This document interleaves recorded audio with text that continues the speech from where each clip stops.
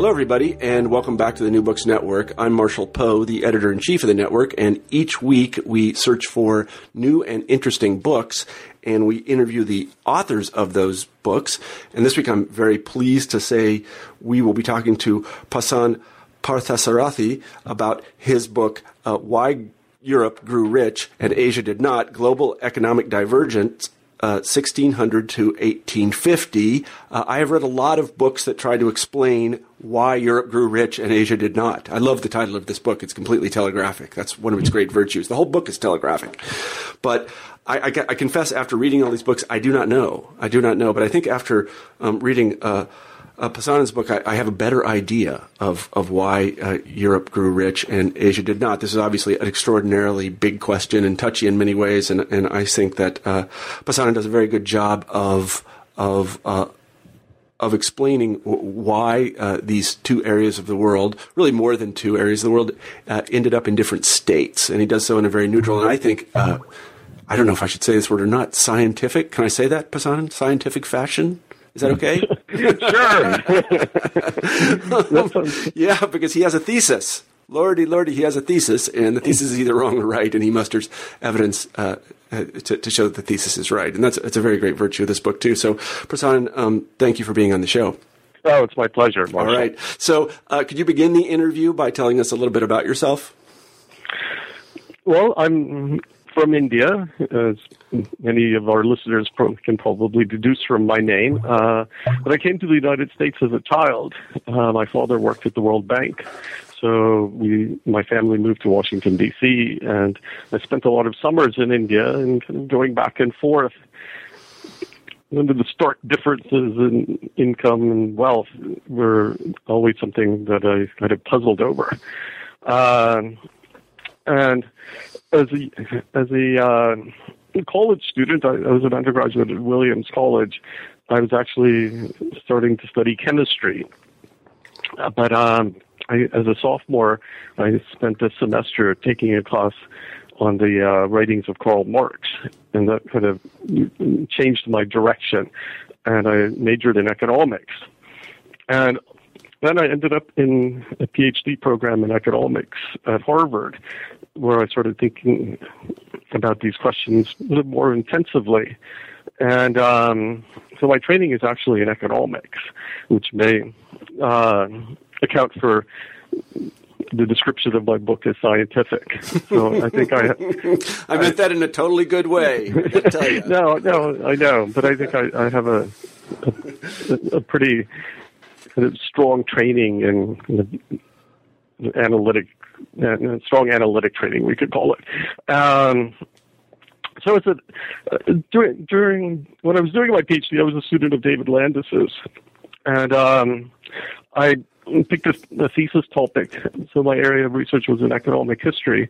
So I picked a thesis topic on 18th century South India, which is the region of India that I'm from. And it was a study of the textile industry and weavers and merchants.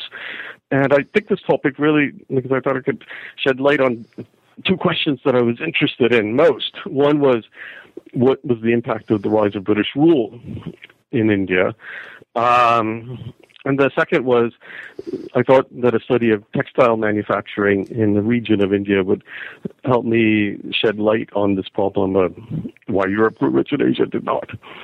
So that's when I started thinking about these questions. But in the thesis itself, I really focused on just the nature of colonialism and its impact, and left the second question for later, which I picked up about 10, 12 years ago, doing the research and writing, and it culminated in this book. Mm-hmm. I like two things that you said. One is the introduction to the topic via Marx. This happened to me too. Mm-hmm. I was going to be a doctor, and then I kind of read Marx, and I was like, this is some really interesting questions this guy asks. It's fascinating stuff. Yeah. The power of that man's mind. Yeah, no, incredible. He asked all the right questions. Yeah. I don't know if his answers were right, but he asked all the right questions. And then you mentioned David Landis. I used to actually teach with David Landis, and I think that our listeners would be interested to know that David Landis wrote perhaps the most famous of these books. that tries to describe why Europe and not other places. And I think it's called Prometheus Unbound. Is that right? Unbound Prometheus. That's what it's called. Yeah, Unbound Prometheus is one of them. And then later he wrote a more popular book that explicitly addressed global questions on the wealth and poverty of nations. Mm-hmm. Yeah, and that was published in the late 1990s. Yeah, so he really is the godfather of many of these books. And so it's interesting that you studied with him. Yes. And I can remember certain interactions with David Landis while I was teaching there at Harvard, especially with the undergraduates who came there. This was a long time ago, and they came there of a more or less socialist bent. Mm-hmm. David Landis would not have any of it. Did you teach? Was this in this historical studies? Yeah, that's right. It was in social studies. Studies. Yeah, I taught with him there, and he would be brought in to give lectures about, because we would read Weber and Marx and these other things, and he would come and give lectures about the history of capitalism. And his history of capitalism is very different than Marx's. But many of and we read Marx too, of course, many of the students there, and I would say this is true of me as an early undergraduate, were rather critical of capitalism as such and didn't really like what Landis had to say about it. And so it was a very interesting experience for me. I'm not taking sides here. I just remember Landis as being kind of an oversized character. He's a big personality. He's a big personality, and he's a really major historian. Oh yeah, no, absolutely. Of the post-war U.S. Yeah, absolutely. In the post-war U.S. Yeah, so let me. You kind of answered the question, but let me ask it in more detail. Why did you write this book? I mean, this is the kind of book that one hesitates to write, particularly a young scholar. It's a big book. And so I'm sort of interested in why you took up the task. Well, as I said before, I think being being from India and spending a lot of time both in the U.S. and in India, it's the kind of question that looms large in one's thinking. But then also focusing in South Asian history. And since the late 70s, there's been a growing body of research on 17th and 18th century South Asia that has been drawing parallels in the nature of political, economic development between different regions in South Asia and those that seem thought to be exceptional in Europe. Mm-hmm. So things like growing commercial activity, growing money use, the emergence of rationality that was associated with greater sophistication of commercial activity, kind of state centralization, proto-bureaucratization, a number of things that were seen as uniquely European, while India was kind of caught in either kind of Oriental despotism or a kind of static situation or chaotic decline. All of these previous dichotomies of Europe and India really didn't hold any water. So if all of these ways in which Europe was thought to be different was no longer tenable, then how can we explain this divergence? Mm-hmm. Because these exceptional developments in Europe were thought to be the reason for, say, European industrialization and so on. So it really was a coming together of these two points. Mm-hmm. Yeah. And some of my work on these comparative questions actually began right after I finished my PhD, which I finished in 1992. And I thought, let me see if I can get a quick publication from my research on weavers in South India. And so I thought South Asia in the 17th and 18th centuries was a huge exporting region, exporter of manufactured goods, the most important being cotton textiles. So since the late 17th century, the received wisdom on why these cotton textiles from India were so competitive in markets around the world, its competitiveness was attributed to the cheapness of Indian labor. Mm-hmm. And one of the things that I found in my dissertation is that So if you look at weavers in South India in the 18th century, and they were in an incredibly strong bargaining position. Could received very favorable contracts from merchants to whom they supplied cloth and so on. So this argument about the cheapness of Indian labor didn't hold any water, I thought. So I did a very rough comparison of kind of the weekly earnings of weavers, also spinners and laborers in agriculture in the mid-18th century, comparing South India with Britain. And Britain at the time was considered to have the highest wages in Europe.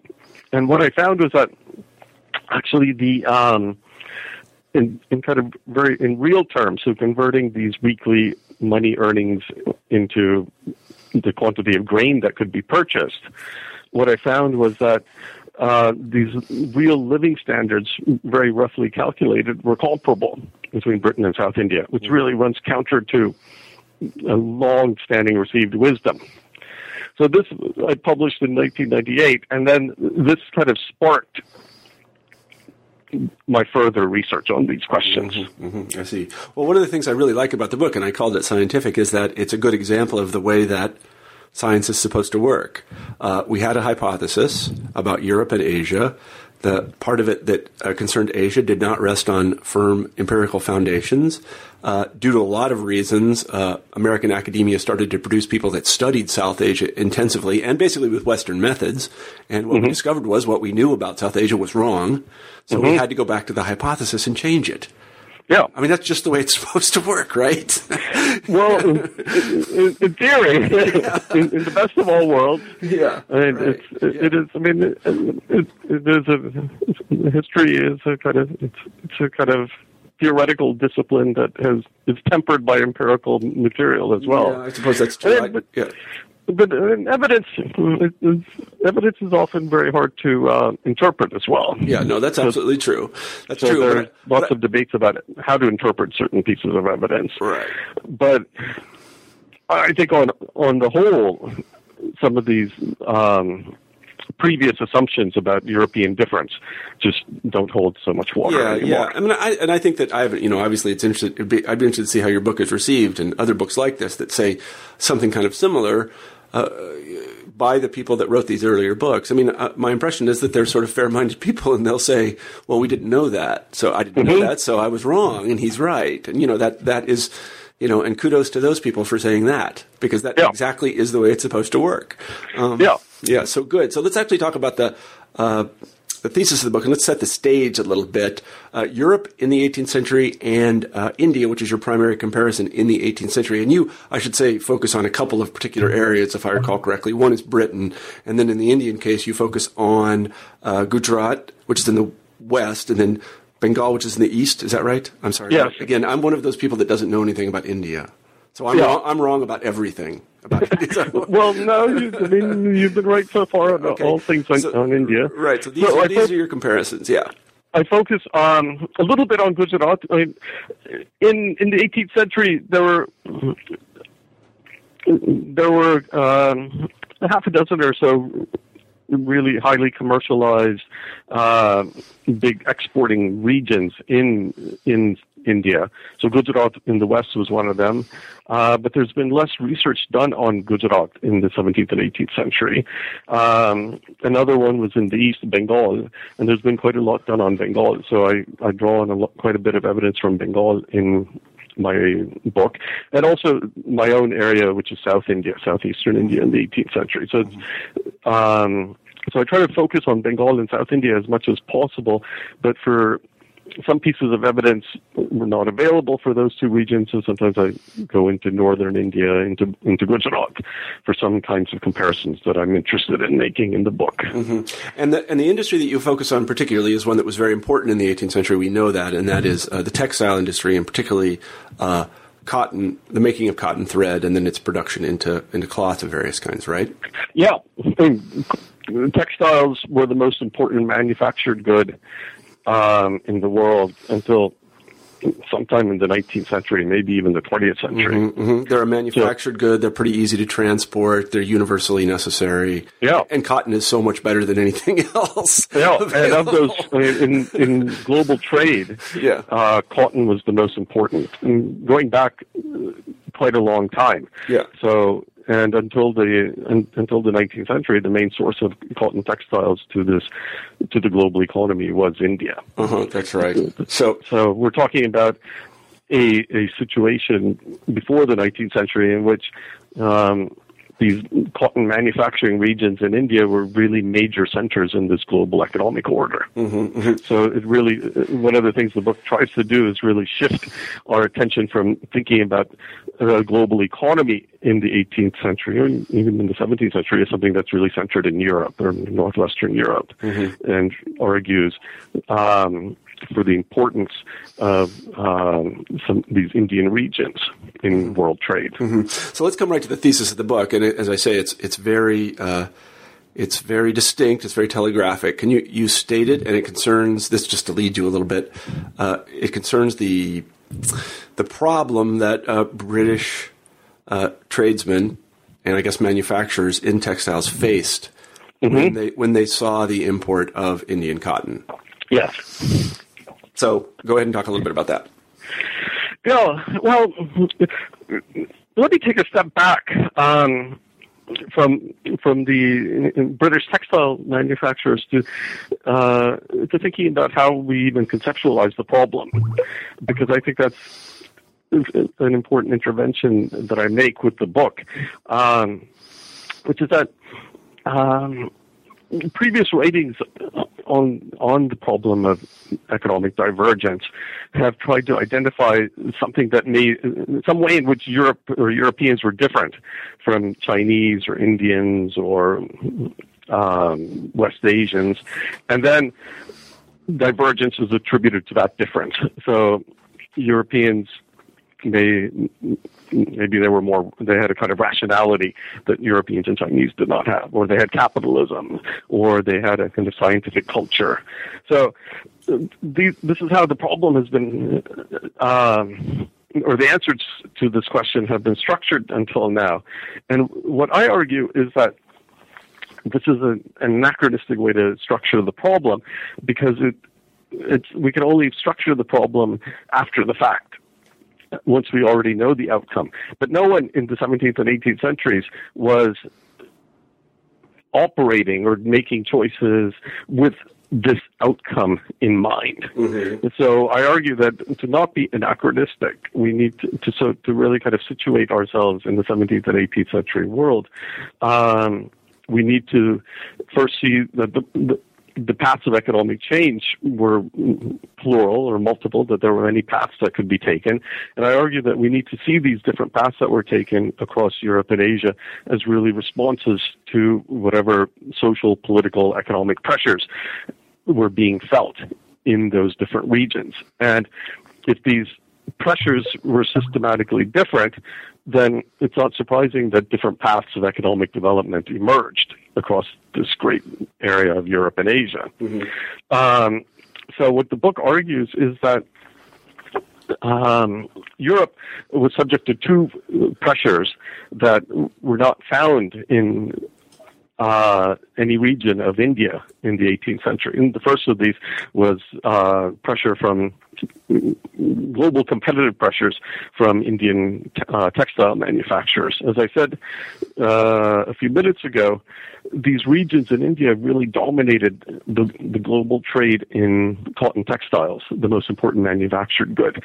One sign of this dominance, besides the fact that so many regions of the world, from Japan, Southeast Asia, the Ottoman Empire, East Africa, West Africa, Europe, and the Americas, all of these regions, growing evidence is showing we're consuming larger and larger quantities of Indian cotton goods, and if Indian cotton goods were not available, locally made cotton goods.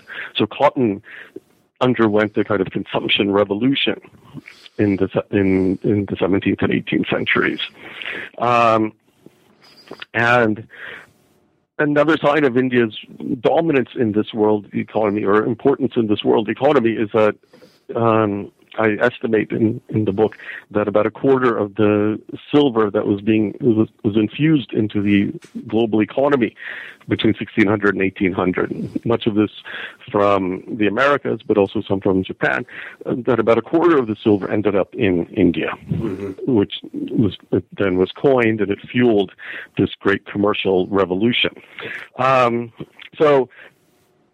European manufacturers, as well as manufacturers in some other places, including Southeast Asia, the Ottoman Empire, they saw all of these Indian textiles being consumed both locally as well as in other markets around the world, and they started to try to imitate these Indian cotton textiles.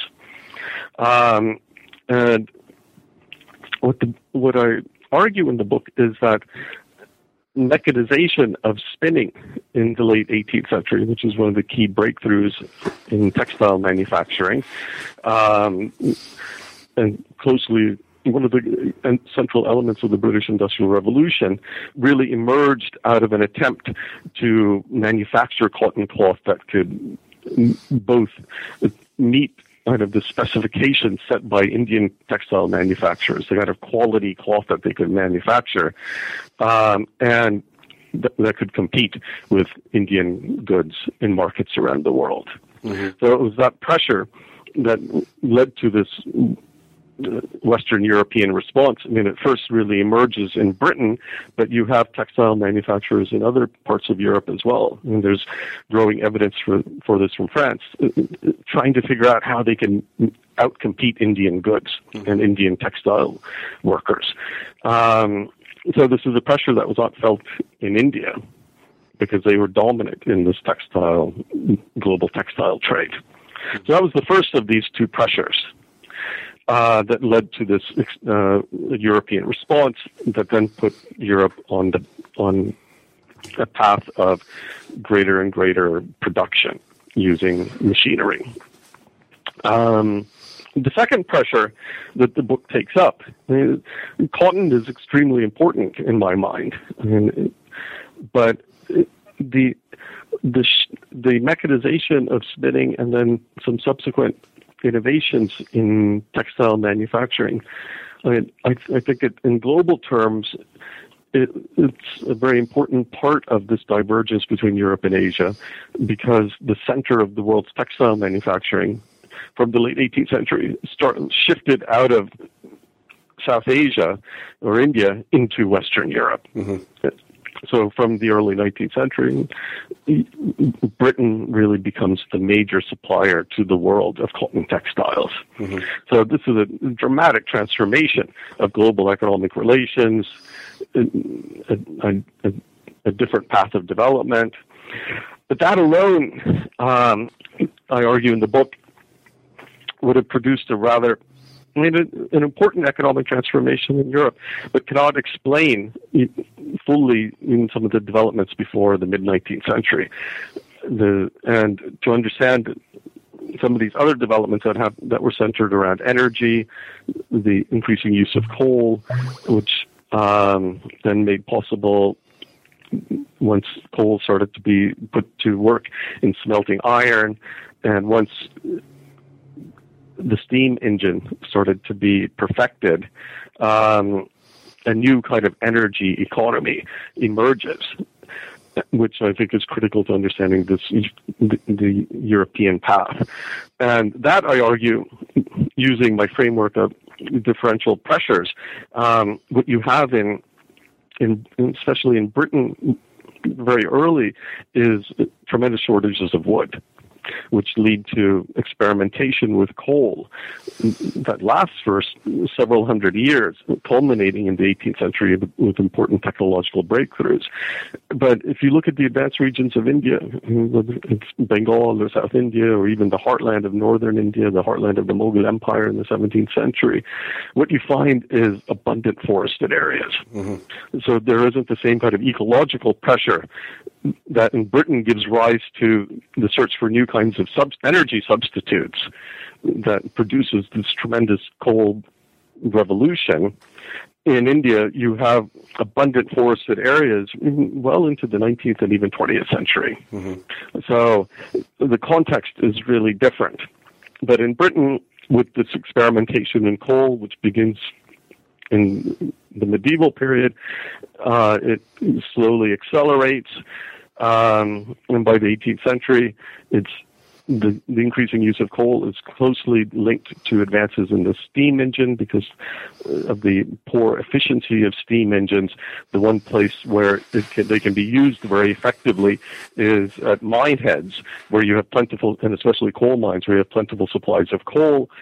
And so the development of the steam engine is closely linked to coal, the exploitation of coal. And then coal is used for the smelting of iron. So iron prices suddenly plummet. So by the early 19th century, so by the 1830s, 1840s, this new energy economy really starts to build up steam in Britain, but closely linked to a long-standing ecological crisis in Britain is the argument of the book that had no counterpart in India. Mm-hmm. I see. So that's the larger kind of argument. And the third leg of this argument, which I think is really, really important, and is the centrality of state policy. And I think we need to see the British state in the 17th and 18th centuries as really a mercantilist state, which is trying to build up the economy as a way to build up state power. So the state plays a very important role, sometimes unintentionally, and other times quite deliberately, in building up capacity in both textile manufacturing as well as in the exploitation of coal. So in the case of textile manufacturing, Indian cottons, or the import of Indian cottons into Britain starts to be restricted from about 1700, and the kinds of restrictions that are placed on Indian cottons lead to new kinds of cotton textile activity in Britain. And so it's really interesting. You can track the development of the cotton industry in 18th century Britain very closely to state policies from 1700 on. So British textile manufacturers have a protected market in which they really experiment with cotton manufacturing and trying to supply this growing local demand for cotton goods. And it takes 70-odd years to really finally be able to outcompete India. So this is not an immediate process. So economic change is often a very slow and long-term process. And with coal, I argue in the book that the British state was extremely interested in encouraging and protecting coal, which it did in a number of ways. Coal was really important for maintaining the peace of London, the coal trade from Newcastle. So the British state played an important role in protecting and preserving that trade. The British state helped to encourage the replacement of charcoal with coal by placing really high tariffs on imports of iron in the 18th century, tariffs that grew steadily over the course of the 18th century. So we're really trying to encourage local iron manufacturing for military purposes, and to reduce dependence on Swedish and Russian iron, for example. Mm-hmm. Mm-hmm. So I think economic history, for the most part, is Smithian in its focus, we could say, inspired by the work of Adam Smith, and really wants to privilege the market. But I think the importance of the state needs to really be brought back in to understand economic change. Mm-hmm. Certainly.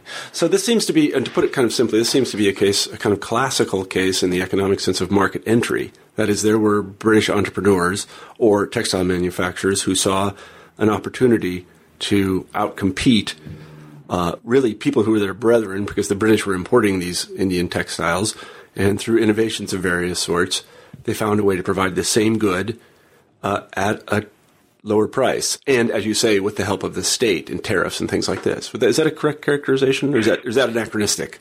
I think I think that is a correct characterization.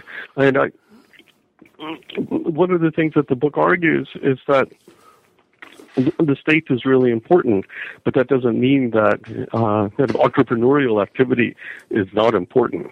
And if you look at in Britain in the 18th century, and the ingenuity of entrepreneurs and manufacturers and coal miners is really extraordinary. Mm-hmm. So, but I think one needs to see the state as providing a very important context mm-hmm. for this entrepreneurial activity to flourish. Certainly. So let's actually talk a little bit about the three legs of this argument. I'm going to talk about the first one, and that has to do with weaving technologies, really. Innovation is expensive. It's really hard to buy. I think there are a lot of people in Silicon Valley trying to buy it right now. It's not. Yeah. I don't think you can just buy it. So I see these British textile manufacturers, and there they are confronted with these Indian textiles that are very high quality, and people seem to love them. And they say, "Well, we have to do better than this." Why didn't they just do what the Indians did? I mean, how did the Indians produce it, and why didn't the British just say, well, we have people over there, we have factors, and so we'll just kind of copy the way that they do it, and then we'll produce the same thing? Well, they did do that for certain things, and they tried to get a lot of information about how Indians dyed cotton cloth, for example, and how a lot of this cotton cloth was either printed with designs or painted. And that was one of the things that made them so appealing. And there were attempts to understand the processes by which Indians made these colors fast on the cloth. It's so funny. I have to interrupt because I was just dropping my daughter off at her at her school, and they have a whole set of these sort of printed cotton cloths. They're just completely iconic, and everybody recognizes them as Indian even today. I'm sure they're made in China, but they are. Yeah, I know. But everybody recognizes these things. Yeah, and with printed cotton, which is so common today. I mean, I'm sitting here wearing a printed cotton shirt. It's not Indian, but it has its origins in this Indian trade in the 17th century, starting in the 17th century. Very attractive stuff. Very attractive. So you said they did actually ape these techniques, but why not the whole production process? I guess is what I mean. I mean, why didn't they just say, in the way that I guess Chinese manufacturers do, and I know Russian manufacturers did, just let's borrow the whole factory, we'll bring it over here and we'll just produce it here? The main problem that they face, they did at certain points start to bring Indian weavers to Britain. There were experiments in France bringing over Indian weavers, and they didn't really go anywhere. The major problem in the 18th century that these European textile manufacturers faced was really spinning yarn that was strong enough to be stretched on the loom as the warp. So those were the... and they did try to figure out... They made inquiries about how Indians spun the yarn and so on. But it never really went anywhere. And I can't answer this question on why it is that European spinners found it so difficult to spin this cotton strong enough to be used in the loom. But there were lots of inquiries. Studies of how Indians did it, but it couldn't be. It wasn't able to be translated into the European context. And this is a particularly unusual thing. I remember in the Does anybody remember the 1980s anymore when Japan was going to dominate the world? Do you remember? Yeah, remember that? Now it's China's going to dominate the world. We're very bad at picking the country of the future. We're very bad at it, I remember with the Japan stuff, there was all this talk about just-in-time manufacturing. Yeah, right. We're going to do it just like they do it. Yeah, I don't know. I don't think that it's you can't. It's not so easy just to kind of take something from one place and just pop it down somewhere else. No, it's quite difficult. Yeah, I think the whole history of the Soviet Union demonstrates that. And I say that as a Russian historian. So anyway, they could not reproduce the way in which these cotton textiles were produced in India. So then you say they sought alternatives. But the alternatives they sought are kind of unusual. Mechanical production of these things. Where did they get the idea to produce mechanical looms? Well, it starts really with spinning. Yeah. And it was really the application of kind of roller processes. So if you have a roller turning, that somehow if we can apply pressure, we can draw out a yarn. Yeah. So, and some of this roller technology was even applied to cloth printing in the 18th century. And you can see also the application of techniques used in spinning wool yarn into cotton in Britain in the 18th century. So things like using cards, so kind of rough brushes, to put the wool fibers parallel to prepare them for spinning, starts to be applied to cotton spinning, or to prepare raw cotton for spinning, which is something that's not done in India at all. So it's a kind of uses of different kinds of techniques that were in existence in Britain and applying them to the task of cotton. So here we have kind of a classic example of technology transfer and tinkering. Exactly. This sort of thing was in their environment. They knew about it in another context, and they thought it might be able to be adapted to the production of cotton thread. Exactly. Yeah, and it turned out that they could produce it actually quite inexpensively compared to cotton thread imported from India. Exactly. Yeah, and then we come to the more complicated thing, which is actually the mechanical loom. And these things are so complicated, I don't even understand them. They really are pretty bizarrely complicated. Yeah, well, it starts just with the fly shuttle. Yeah. So with something that instead of having to have two people, especially in very broad cloth, that throw the shuttle back and forth to send warp yarns back and forth, being able to hit something on the side that can send the shuttle back and forth. So that's really where it begins. And then it then subsequently in the late 18th, early 19th century, that becomes mechanized. Yeah, and then it becomes mechanically powered, and then we come to the story of wood and coal. So originally, I don't know what originally means in history, but originally were these things mechanically powered by wood-fired steam engines, or how were they powered? Were they powered by water? Well, a lot of the early power in Lancashire was water power. And even, say, in the U.S. as well, in textile manufacturing. And in the U.S., water power becomes really the staple source of power and remains that for a longer time than in Britain. Yeah, and I'm sorry to interrupt, but you went to Williams, so I'm in Northampton right now, and this area of New England, how this economy works now, I don't know. I don't really understand what anybody does here, but there are mills everywhere. There are water mills everywhere. So this was really how it was done in the 18th century, was with water mills. Yeah, and even into the 19th century in New England. But in Britain, you have some use of steam power in the early 19th century, but in textile manufacturing in Lancashire. But it really takes off from the 1840s for a variety of reasons. Some of it having to do with once the 10-hour day is enacted, then mill owners, they need to speed up their machines. And the way that they can do that is with installing steam power as opposed to water power.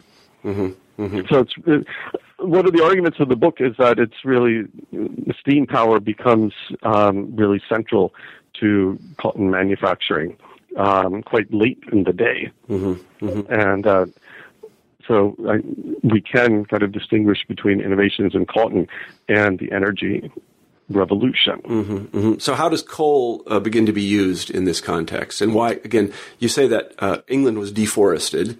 And I can, people who've been to England will know that.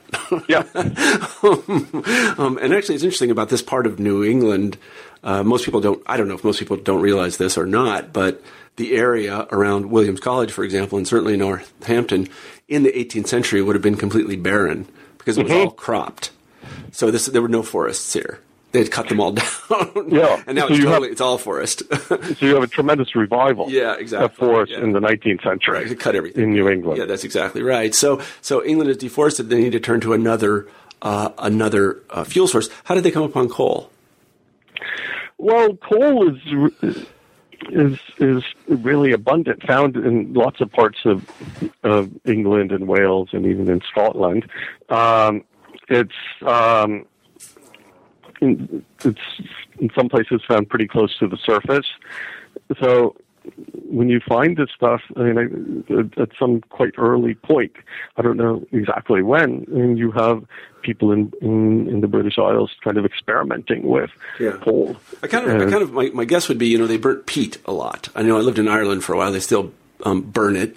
And peat is basically something that's about to become coal. At least that's my impression. So it is a fossil fuel, but it's has not reached that stage yet. So it contains less energy. And a lot of coal use, even into the 19th century, was for domestic purposes. Yeah. So for heating homes and for cooking. Yeah. So that was really a very important, a big market, and this is where you could do a lot of innovation. Right. A lot of houses in New England have coal chutes. Yeah. So there you go. And then, so gradually, coal starts to be experimented with for manufacturing processes of various kinds, so glass making and brewing beer, where you need to heat up water. So it was a long process of kind of trial and error, and a lot of this knowledge was really held in the hands and minds of the people who worked with the coal.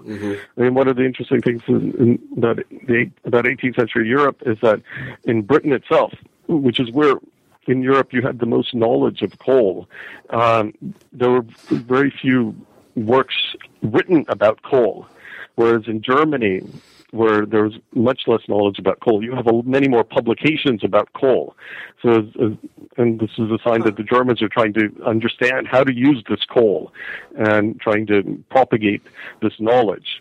Whereas in Britain, it was kind of developed organically through the coal workers themselves. And then once these techniques spread in the textile industry, and once coal-fired steam engines in this case, or coal-fired, basically something like coal-fired production, that would include things like heating up water and things like this for the production of beer, let's say. Once that is initiated, then other entrepreneurs in the English context begin to see that it is a very economical way to do things, and they basically adopt these technologies. Is that the argument?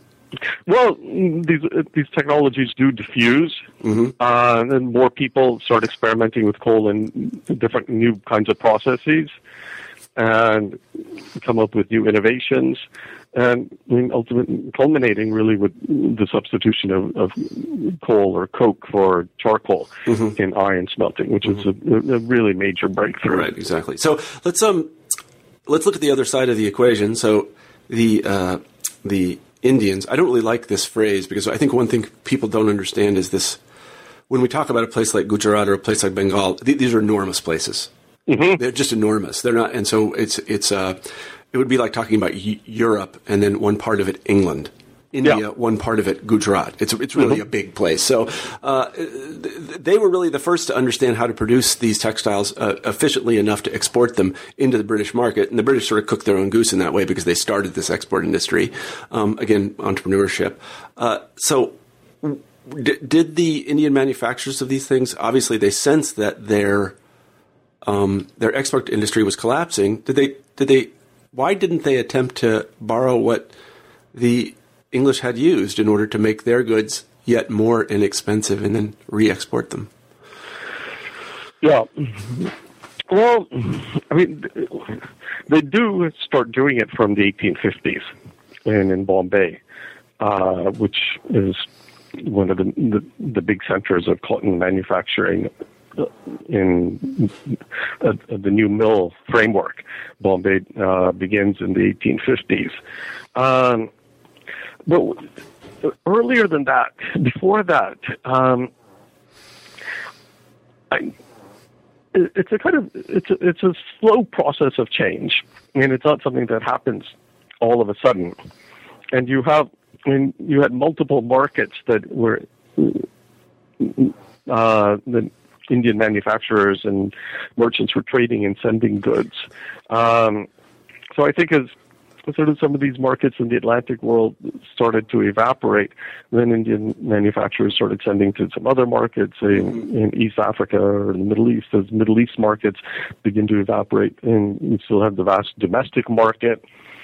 And I think so. It wasn't a kind of a sudden process of the elimination of these markets, and so it took place over several decades.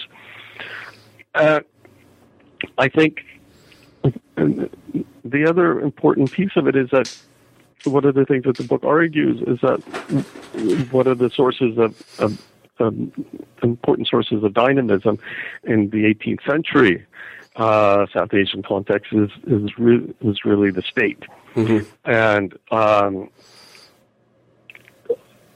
in 18th century South Asia, you have a lot of regional state building going on. So you have quite a bit of innovation in things like armaments manufacturing and metallurgy. And states also beginning to realize that they need to try to build up local manufacturing capacity in order to expand their revenue base and be able to compete politically and militarily. And I think the elimination of the state, or the Indian state system, we could say, and the establishment of British colonial rule. I mean, the British colonial state was not interested in Indian manufacturers forging a response to this new global condition. Mm-hmm. Mm-hmm. In fact, they were explicitly trying to expand markets for British-made goods in India itself. Mm-hmm. So I think it's the gradualness of the shift combined with this new political context. Mm-hmm. Because to really respond to a lot of seismic shifts in the global economy, I think you need to have the state has to play an important role. And you see the state in places like France and Belgium really playing a very important role in trying to respond to this new kind of manufacturing and industrial capacity that emerges in Britain. Mm-hmm, mm-hmm. Well, I mean, we're running out of time, but there are a couple of questions I want to ask you, and it's really about things that you haven't said. Mm-hmm. That are often said in this context. And you kind of touched on one of them, and that is there's some people that would argue that imperialism had a lot to do with the failure. Is that the right word? I don't know. The failure of these other areas, non-European areas of the world, to respond industrially to the European threat. But in your book, that doesn't really play a very great role. Well, it does at the end. I think imperialism is a very important dimension, especially in the Indian case, where in the 18th century you have a really sophisticated economic order and a sophisticated knowledge order, is what I argue in the book, in terms of artisanal skill and knowledge and so on. And this really gets dismantled in the 19th century, mm-hmm. as India is opened up as a market for British exports. There's less need for local armaments manufacturing because this new British Indian Army is supplied with weapons manufactured in Britain. So metallurgical skills begin to decline and disappear. So there's a process of de-skilling that in 19th century India, which I think is intimately connected mm-hmm. to its status as a colony. Mm-hmm, mm-hmm, mm-hmm. I mean, I certainly understand that. I'm thinking of the parallel case being, you mentioned that the British were promoting manufacturers in their colonies in the 18th century. They certainly did that in the New World as well. Mm-hmm. I know that because I have just renovated an 18th century house, and I noticed that a lot of the finished goods were from England. Because, okay. and I read about this, and that's because the English mandated that Finnish goods had to be brought from England. They couldn't be manufactured in the colonies. Well, no wonder they revolted. Can't make a doorknob or a latch. Right. So this is the Birmingham toy trade. Yeah, exactly. They were very interested in this. So that's certainly correct. And I certainly understand the de-skilling part of it as well. But I guess what I was speaking to was the kind of thesis that the imperial powers went into these areas in order to extract labor and unfinished goods, and full stop. That's what they were about. That's not really the story that you tell. No, I mean, I think that dimension, I think, becomes really much more important later in the 19th century in the Indian case. Yeah, starting, say, sort of near the end of where my book leaves off, in the say 1830s, 1840s. Mm-hmm. And you do have it, say, even in the late 18th century. I mean, these early muslin manufacturers in Britain in the late 1780s sit down to have meetings with the East India Company, which is still importing muslins from India.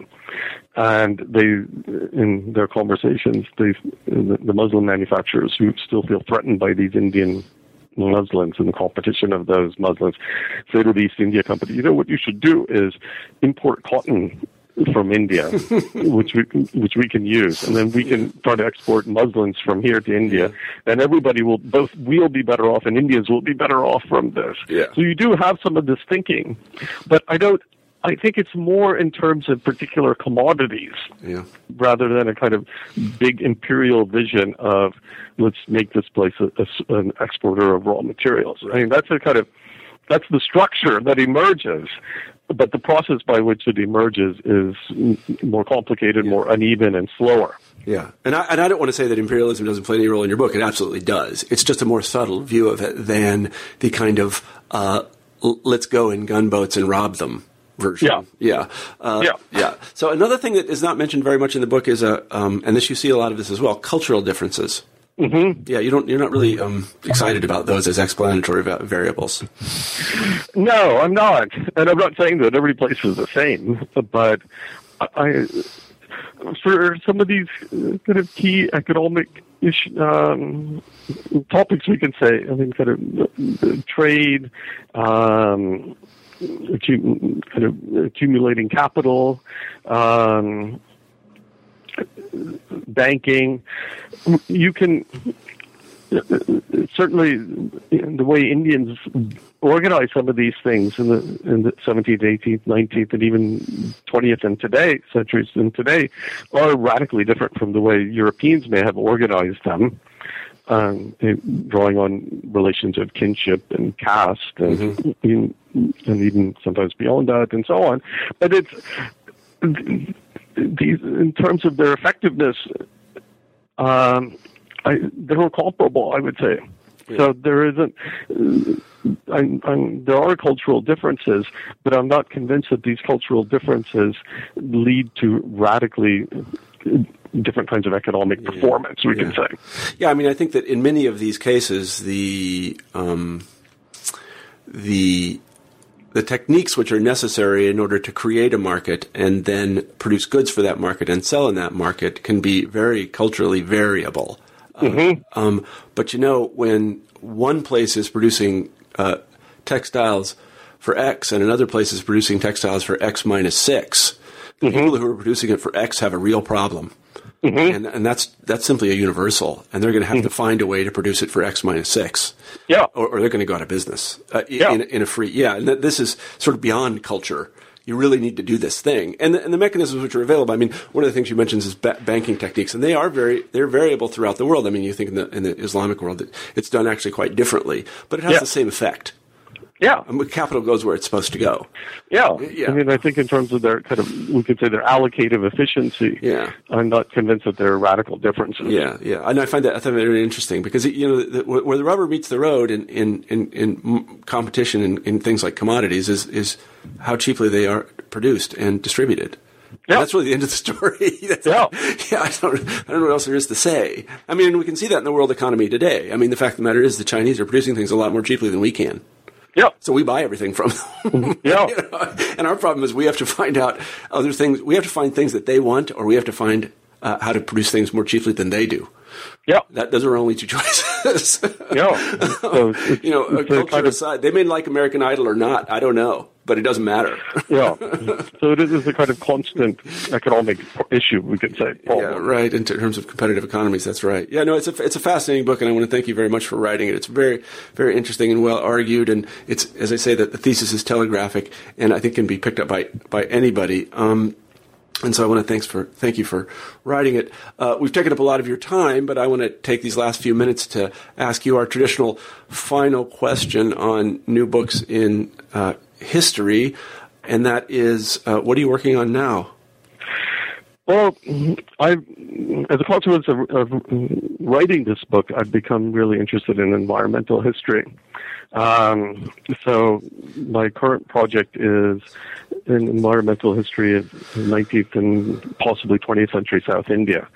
So I'm really thinking broadly about the biosphere, water, forests, grasslands, and how this biosphere has really radically changed in the last 150, 200 years. Mm-hmm. So I think what has been the impact on human well-being, this dramatic reshaping of the South Indian environment is what I'm working on now. Mm-hmm. And I'll be going off to South India in about a month. Great. Well, that's good. Congratulations on that, and good luck with the work. Thank you. I want to thank everybody for listening in to this podcast. We've been talking with Prasanna Parthasarathi about his book, Why Europe Grew Rich and Asia Did Not, A Global Economic Divergence, 1600 to 1850.